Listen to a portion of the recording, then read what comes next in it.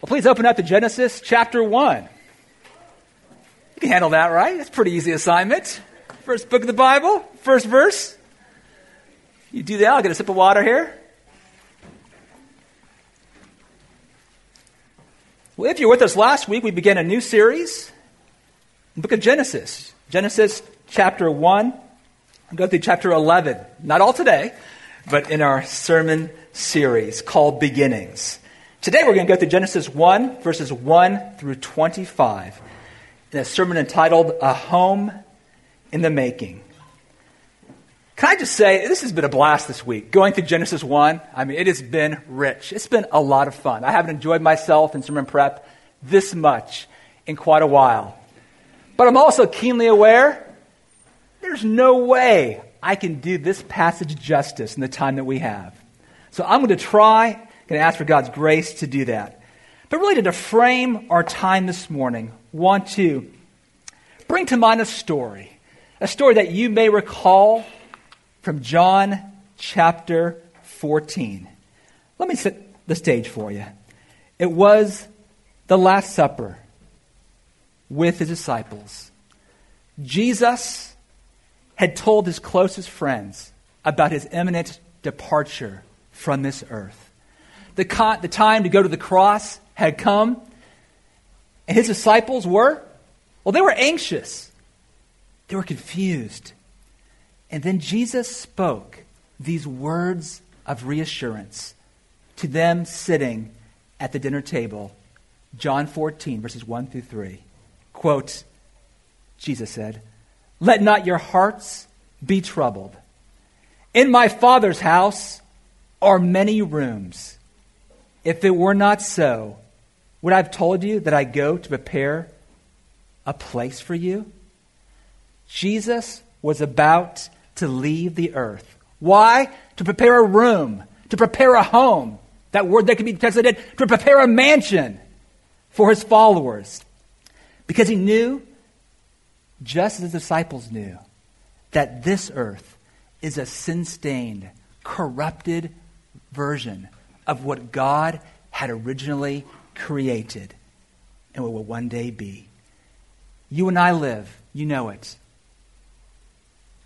in a world that desperately needs repair. And by the way, that includes you and me. Jesus went to the cross that night after he spoke these words, and he did it for this reason. He did it to redeem a people for himself. You know that. But I want you to catch this as well. He did it to redeem a place for his people as well. That's where we're going this morning. A place where his people could live. A place where his people could rule with him forevermore. Church, are you a little homesick? As I get older, I get homesick. I'm talking about our future home. I'm talking about heaven. Longing for your true home. There is a place for every believer here, which Christ has prepared. He's preparing that place for you. It's a perfect place. It's a holy place. It's a place fashioned for your ultimate satisfaction and joy in the Savior. It's called the new heavens and new earth. But this is where we're driving this morning, to this question. What qualifies Jesus? What qualifies Jesus to be the architect of this new heaven and new earth? What qualifies Jesus to be the general contractor of this new heavens and earth? What qualifies Jesus to be the builder of this new heavens and earth? It's simple. He created the first heavens and earth, and he came to redeem it for his glory and for you. That's what qualifies him. So church, I want you to hear this. Jesus is the expert builder. He knows what he's doing, and he's had a little experience at doing it. Exhibit A, Genesis 1. So let's turn there. Let's go back to the very beginning. Starting with verse 1, which Al went through last week. By the way, in his excellent sermon, Genesis 1:1, if you have not heard that, please go back and listen to it, as it truly does form the beginning of this conversation and this narrative. Well, verse 1 of Genesis 1. Let's read it. In the beginning, God created the heavens and the earth. The earth was without form and void, and darkness was over the face of the deep.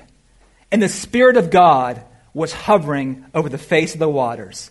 And God said, "Let there be light." And there was light. And God saw that the light was good.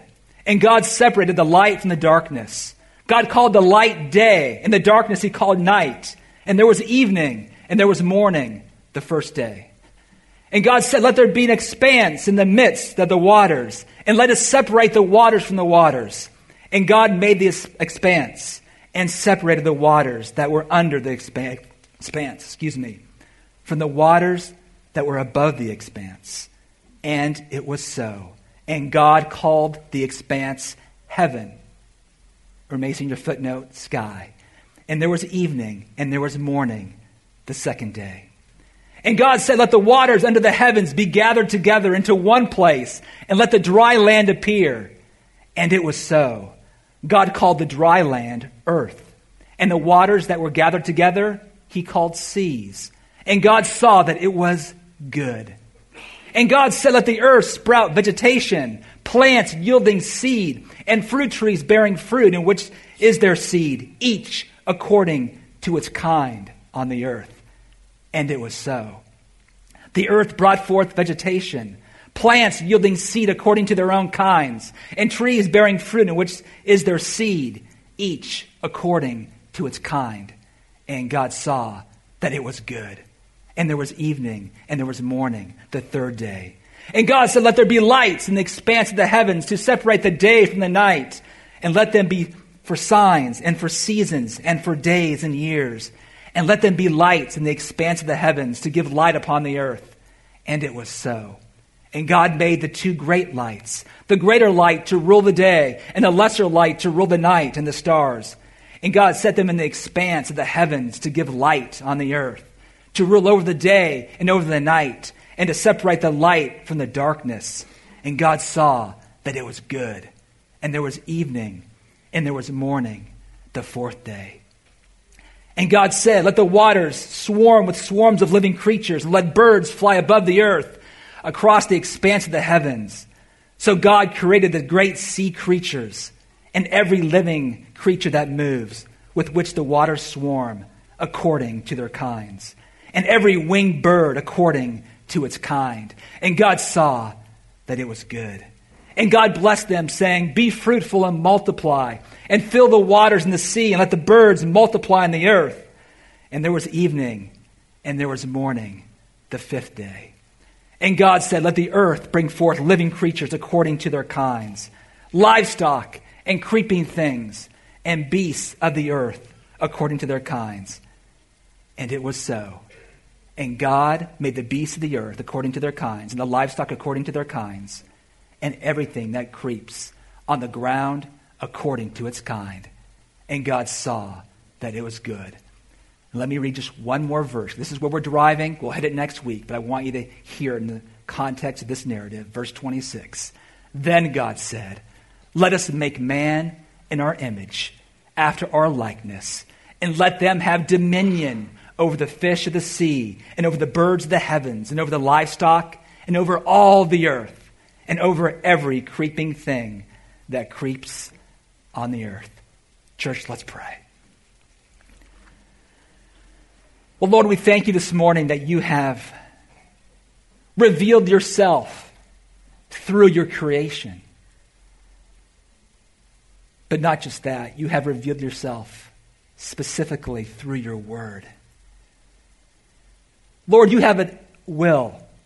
You have an agenda for us this morning in this very passage for your very people. We ask that you would, by your grace, deliver that to our hearts. And may the result be worship this morning, we pray. Amen. Amen. Well, our theme this morning, church, is simply this. I'll put it on the screen. God created and ordered this world to be our home. Now, when you hear the word God, I want you to think God the Father. Oh, yeah. But also God the Son, Jesus, and God the Holy Spirit. has created and ordered this world to be your home. He personally created it. Oh yeah, and he perfectly ordered it. Let's start with point one. God personally created this world.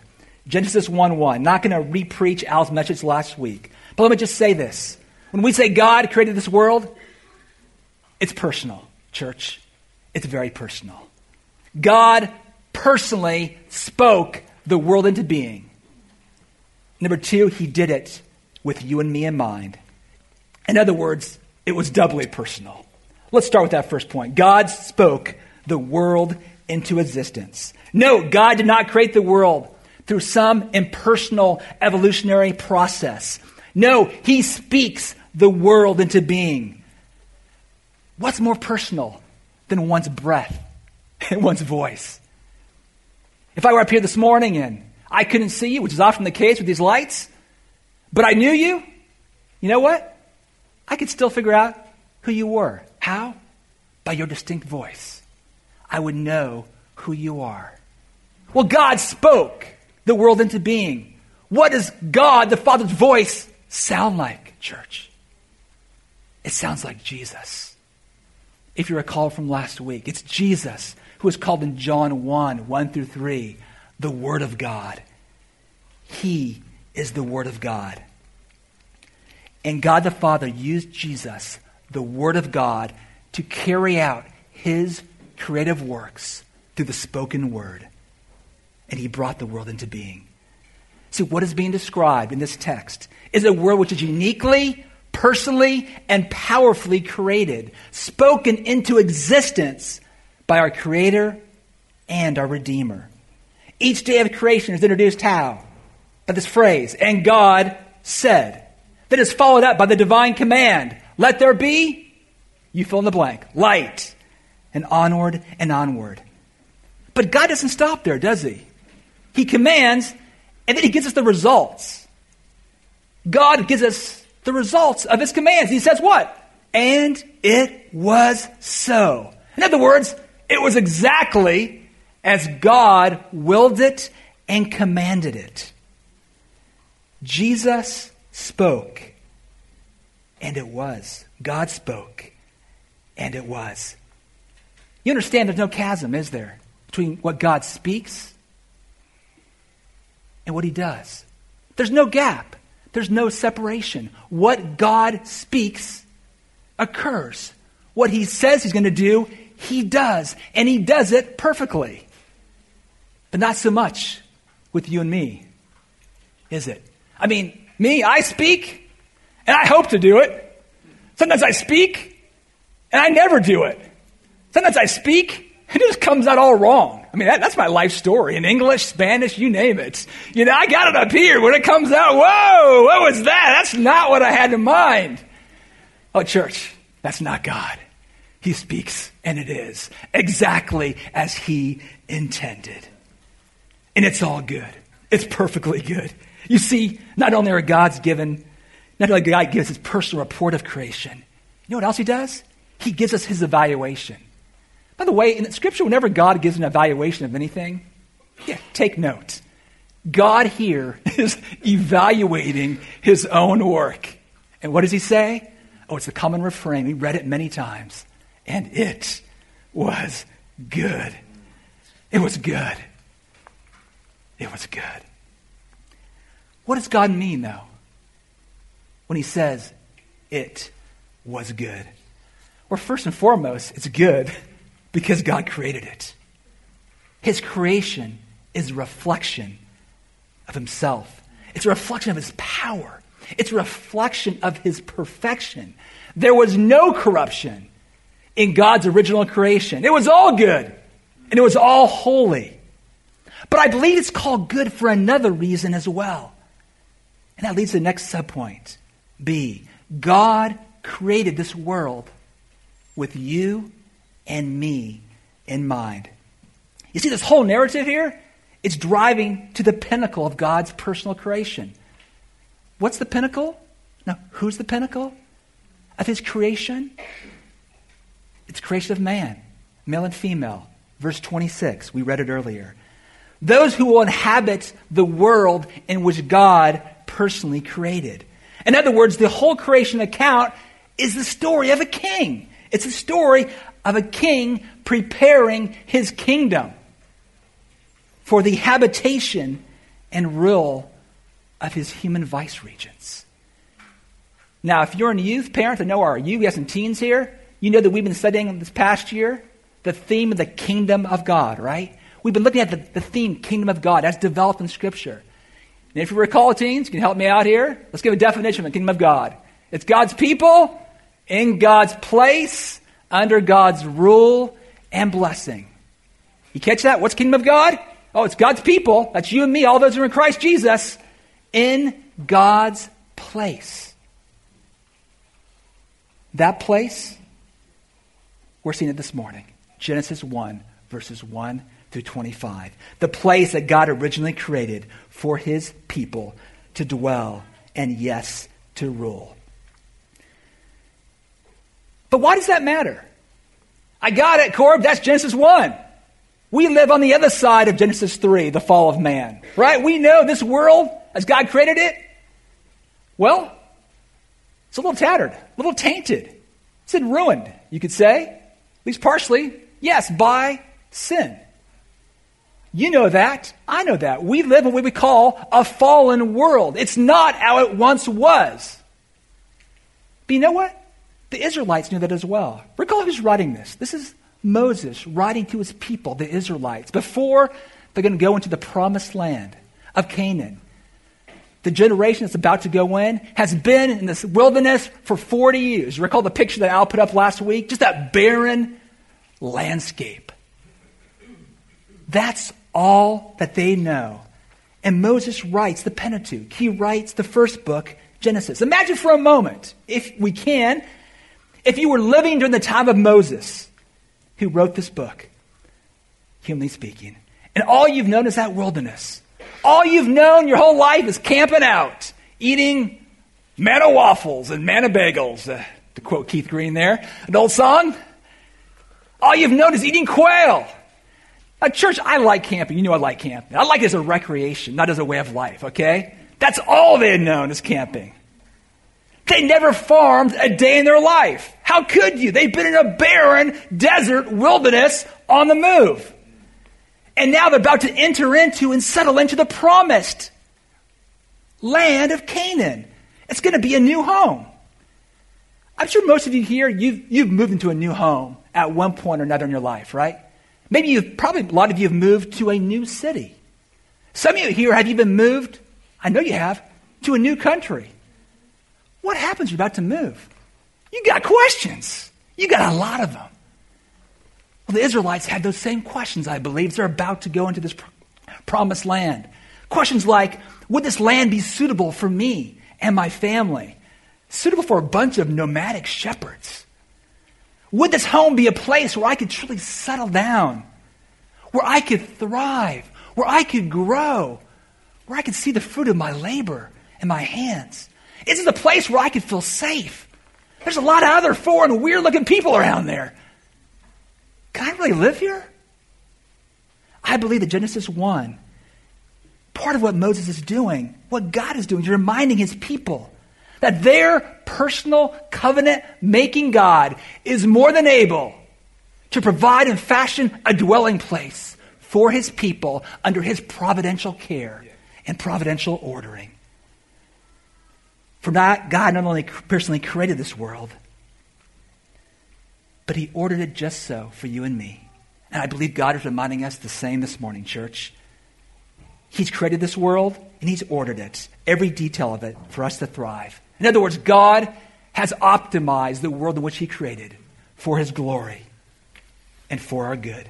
And that leads to point 2, that God not only personally created this world to live in, but point 2, God perfectly ordered this world. I want to show you the pattern we see here in Genesis. Any good commentary will show you this pattern, but it's worth looking at to understand this first chapter. First of all, I believe verse 1 is not just a summary statement. It's sequential. Although God created everything out of nothing, ex nihilo, Al spoke about that last week, the earth originally was not initially suitable for mankind. I'm not saying it was bad morally. It wasn't. God created it. I'm not saying it fell in disrepair. Simply saying, we read verse 2, that it was not hospitable for his people yet. In other words, there was more work yet to be done. Look at verse 2. The earth was without form and void, and darkness was over the face of the deep. I love this next phrase too. And the Spirit of God was hovering over the face of the waters.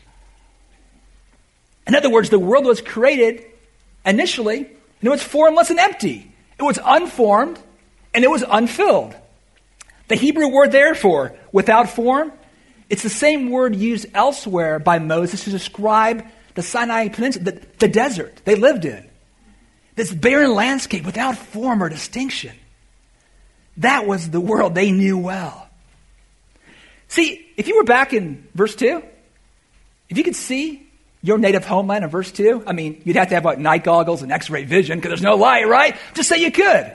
You wouldn't recognize it. It had no form. It had no shape. There was nothing firm to stand on. No ground to stand on. There was no air to breathe. Just a watery, cold, lifeless abyss. All that to say, the world was inhospitable and inhabitable for the crown of God's creation. For you and me, human beings. And something needed to be done. Thus we read that curious phrase, the Spirit of God is hovering. What does that mean? The Spirit of God was hovering over the watery world. It's as if God is saying, yes, and God will get it done. Church, that's what verses 3 through 25 are all about. God will get it done. We read in verse 2, the earth was what? It was without form and void. So what does God do? Days 1 through 3, he forms. Days 4 through 6, he fills. And that's the pattern. We got it up there on the screen. This is the pattern that helps us understand this creation narrative in chapter 1. But as God is forming and filling the earth, he's also doing other stuff as well. I want to press in there a little bit as well to reveal God's divine ordering of creation. You see, God isn't just like, okay, we know he's creating a house. He formed it. Now he's going to fill it. He's going to bring in all the boxes, Just put all the boxes in the house. He's just going to fill it up with boxes. Well, you've moved probably. You've been there, done that, right? It's not like God just forms it. I'm just going to put a bunch of creatures on that, and they're just going to duke it out in a survival of the fittest contest. We're just going to see what happens. That's not what we see here. No, God creates the house, and then he puts every box exactly in the room in which he wants it, exactly in the place in which he wants it, to fulfill the very purpose for which he designed it. And then he labels the box and tells us what kind it is, right? That's what God is doing here in this text.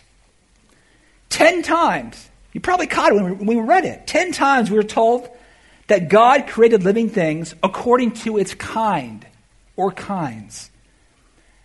What's the result? It's an amazing world of biological diversity and, yes, distinction as well. But we got a little problem with that today in our culture, don't we? We have come to see biological differences in gender, something fluid. Biological differences in gender, something to overcome. That's not how God presents it here, church. We've come to see in our culture that actually what we see is a blurring, a distinction of lines between human and the animal world. As if we're all the same and all have the same rights and are no different. Church, we are. There is distinction. There is kind. Because God is kind and he is good. And that's what we see as well here in this narrative. God is separating and he's creating according to its kind. And with that, there are built-in limitations and prescribed boundaries. Not as God's cruelty, but it's for his glory. But it's also for human flourishing as well, as we'll see. And by the way, all this ordering, it's good for science too. You understand, God brings order. He establishes habitats. He creates boundaries and species, sets forth repeatable patterns of day and of night and of seasons, patterns of reproduction and multiplication. Things that can be clearly observed by science. In other words, God's orderly creation sets the framework for good science. Do you see it? It's there. The whole creation narrative shows how God works through an orderly process of 6 days to form and to fill the earth. Now, with that in mind, let's look at each of What I say doesn't always come out as I desire, right? Case in point. Let's look at the specifics. I can never say that word, church. Let's look. Days 1 through 3, God forms, day 1. On the first day, look at verse 3. God created light. Light for man to see by and direct our step. We know from the Gospel of John that Jesus, he is the light of the world, who stepped into darkness and created the very light by which we can see both physically and spiritually as well.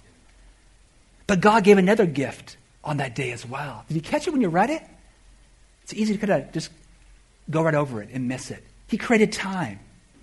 Time as a gift to man. Time by which to order our day. Time to work, day. Time to rest, night. Time to number our days aright, as the psalmist says. And it's Jesus who stepped into time, who stepped into darkness to redeem us, that we may not live in eternity under his condemnation and wrath. It's God who created time and then stepped into it to redeem us for all of eternity. Let's look at day 2, verse 6, the second day. God separated the water below, the oceans, the seas, from the water above, the clouds. And what does he call that in-between space? He calls it heaven. He calls it sky. In other words, God made Earth's atmosphere on that second day. What was he doing? He's giving us air to breathe, oxygen, just the exact amount that we need. I don't get it all, but I know we can't live on any planet, okay? Naturally speaking. No, he crafted this planet, this earth for you and I, with just the right amount of air, molecules for us to breathe. He uniquely fitted our atmosphere for man to live. Look at day 3, verse 9. We're at day 3. He's still forming, and there's still more work to be done. But God's getting it done, isn't he? The earth has light so far. We know that. We know it has water. And now it has oxygen. But you're human. What else do we need here? We're missing something. It's called dry land. Right? It's called earth. Well, we're just not amphibious creatures. Now, we try to be. I love scuba diving, but you know what? When I put on that heavy wetsuit and those weight belts and the tank, I just said, there is nothing natural about this at all. This is weird. I was not created to live in the ocean. I like going down occasionally. That's not where I'd have it. I'd have the land. God created land on this third day. He gave us a place where we can walk. We can run. We can stand. We can jump. Or we can salsa. Or you can salsa and I can watch and appreciate it. Yeah. A place where we can kneel and worship. A place where we can jump. That's what God gave us on that day. But he gave us more than that. He gave us rocks. He gave us minerals. He gave us gems. And yes, coal. Even oil. It's kind of like fighting words today, aren't they? Yeah, he gave it all to us, right? In the earth. He gave us energy sources and building materials for man to be industrious. He gave us super magnets in the earth. I'm not sure what they are. I know my son loves to find them. Super magnets. That's what they build computer chips with. That's why you got a smartphone today. Well, I think he's getting smaller and smaller. He gave us all of this. Not just that. He gave us diamonds to delight in. But it wasn't done yet. He's not done yet. We're still on the third day. The earth was still barren and brown. There were no living creatures. So, to prepare the way for his living creatures, God gave us vegetation. That doesn't sound very exciting. No, he gave us life. The earth sprouted vibrant green. And there was food to taste. Oh, there was food to eat. But God didn't give us food for the mouth or fields for harvest. This wasn't a merely functional thing. It's more than that. God gave us a feast for the eyes and the senses. You know what he gave us on that day? He gave us flowers. This is my favorite flower. It's called the frangipane. I love it not just how it looks. I love it for the way it smells, its scent. God gave us beauty. This flower, I love it. My kids see me go in the courtyard and pick it almost every day this time of year because it only blooms this time of year. And it reminds me of my wife because it always blooms around our anniversary, which is this time of year. And I think about her. I think about my mom as well. If you went to Hawaii and got a flower necklace or lei, it's probably made of this flower right here. My mom and I took many trips to Hawaii in my youth. I think about Hawaii. I think about my mom. So I picked this. You know why? You've heard the phrase. Sometimes you got to stop and smell the roses. I need to stop and smell the frangipane. I can get really functional. God created a world of beauty, of scent. He created it for us to enjoy and to give him glory. God created seeds. The vegetation would multiply and provide for successive generations. What we have here is a picture of bounty, of abundance, not of scarcity. And now God begins to fill what he has formed in the first 3 days. And that takes us to day 4, verse 14. And God gave us the sun, the moon, and the stars. Yes, it's a little curious. We know from day 1 there already was light. We don't know exactly what that light was like, but there was light. So let there be light. But the purpose of these lights, which he formed, wasn't only that we could see, that we could mark the days, that we could mark seasons, that we could mark years by their or the earth's celestial orbit. He gave us the sun, moon, and stars. They form the calendar of man. If you read the Old Testament, you will read about the appointed feast in which to worship God that were according to the seasons, which were marked by these stars. He gave the sun for photosynthesis. He gave the sun for sunrises and sunsets. We live in Florida. We can catch the sunrise in the Atlantic. If you want to, you can go across the Gulf Coast and catch the sunset. He gave us stars to provide the way to navigate by sea or land or long treks. But you know what? Even that's pretty functional, isn't it? You understand, God gave us the stars for awe.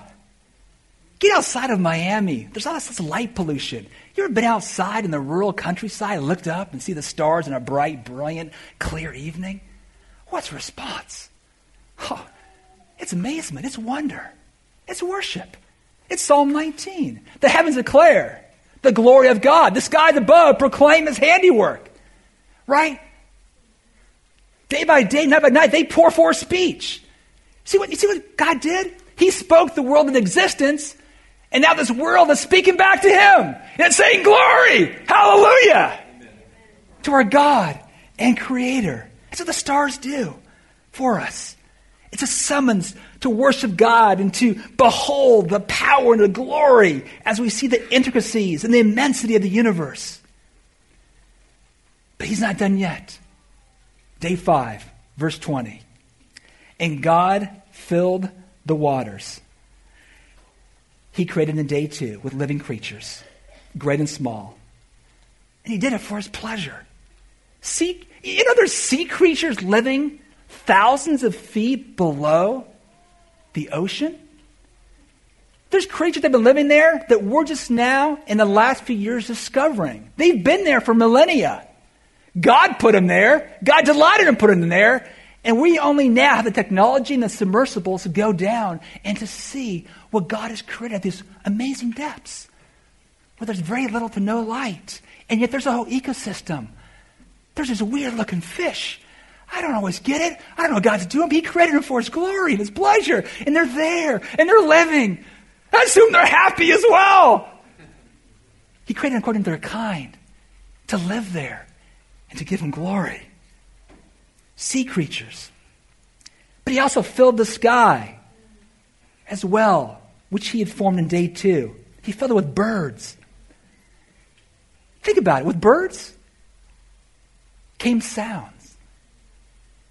And with sound came music. On this day, there was music. For the first time ever in the creation of the world, there was music. That should be an amen to many of us here who love music. He gave us music. He gave us birds. Sounds to delight the ear. He gave us peacocks to spread their feathers and colors. Saw Jeremy and Nika the other day running around our neighborhood. I don't know if you were chasing or following the peacock. I'm not sure, but we got a new one in our neighborhood. He gave us the great winged birds like the eagle as a prototype for the airplane. Oh, he did so much more. And then we read, God blessed them, meaning he multiplied them.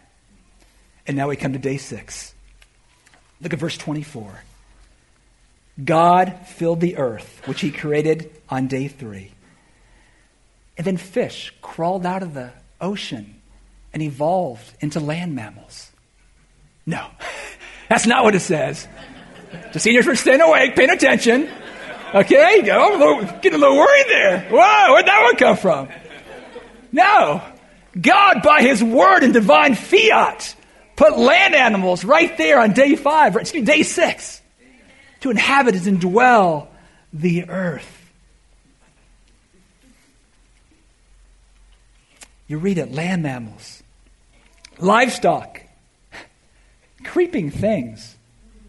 I'm not sure if you put the palmetto bug there at the time, or is that a result of the fall? I'm not sure. I have to look into that one. But there were creeping things as well. And these living creatures feasted on the multiplying and abundant vegetation created by God. Animals. He gave us animals to bear the burden of our work. He gave animals, some of them to be companions for man. I don't know if you're a cat lover or a dog lover, but he gave animals for that as well. And I believe in God's redemptive scope, he gave animals as a provision, sacrifice for sin. It wasn't the ultimate sacrifice. They pointed to Christ. But as you read the Old Testament, there are animals for sacrifice of sins. You know what else? He gave animals to eat with the coming of sin and death. All that was God's gracious provision. God left no detail untouched, and he did it all in 6 days. I believe the text most plainly argues for a 24-hour day. He did it all in 6 days to model and set forth a rhythm of work and rest that would imitate him as we rule over his blessed creation.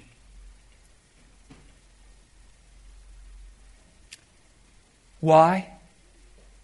So that we, church, as God's people, would worship him in the home of his making. Let me wrap it up. What does this mean for us today, living in a fallen world?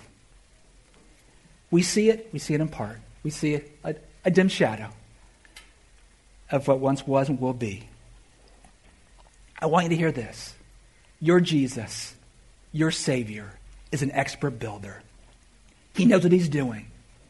He knows what he's doing in your life. He knows how to build a home. Christ knows how to build a church. He knows how to order your life in such a way that you may thrive and grow and give him glory. You see, as Christians, we come to this text not only to worship God as creator. Amen. We do that. But we come to this text to worship him as creator and redeemer. Because this world is fallen. We sang about it. This world is broken. We're broken. Christ has come to make what was broken whole. Christ has come to make beauty from ashes. You see, Christ, our God, our Creator, our Redeemer, is not just a builder. He is a rebuilder. He's not just a creator. He's a redeemer and restorer. He's proven it in his creation, in coming to earth, in time and space, in redemption. And church, he's going to prove it once again when he returns to consummate all of history, that we may inhabit the place for which he created us, the new heavens and new earth, where we would dwell with him forevermore. Worship band, please come on up. Let's sing the last song that we sang, Great is the Lord. And let me pray as we prepare to respond.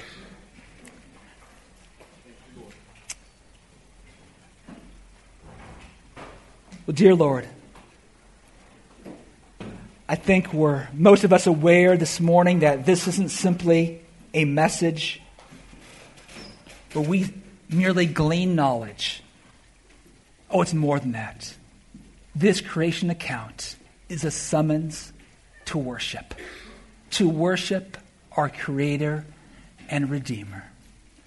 So, Lord, I pray right now, as we're about to stand, that you would inhabit our praise, that you would fill us, and that we would respond in a way that is commensurate to what we've just heard. Oh, Lord, expand our vision, open our eyes and ears, and may we worship you as our Creator, as our Redeemer, as one with hope in you, the one who's come and the one who's returning to make all things new. Amen. Let us stand, church, and let us respond.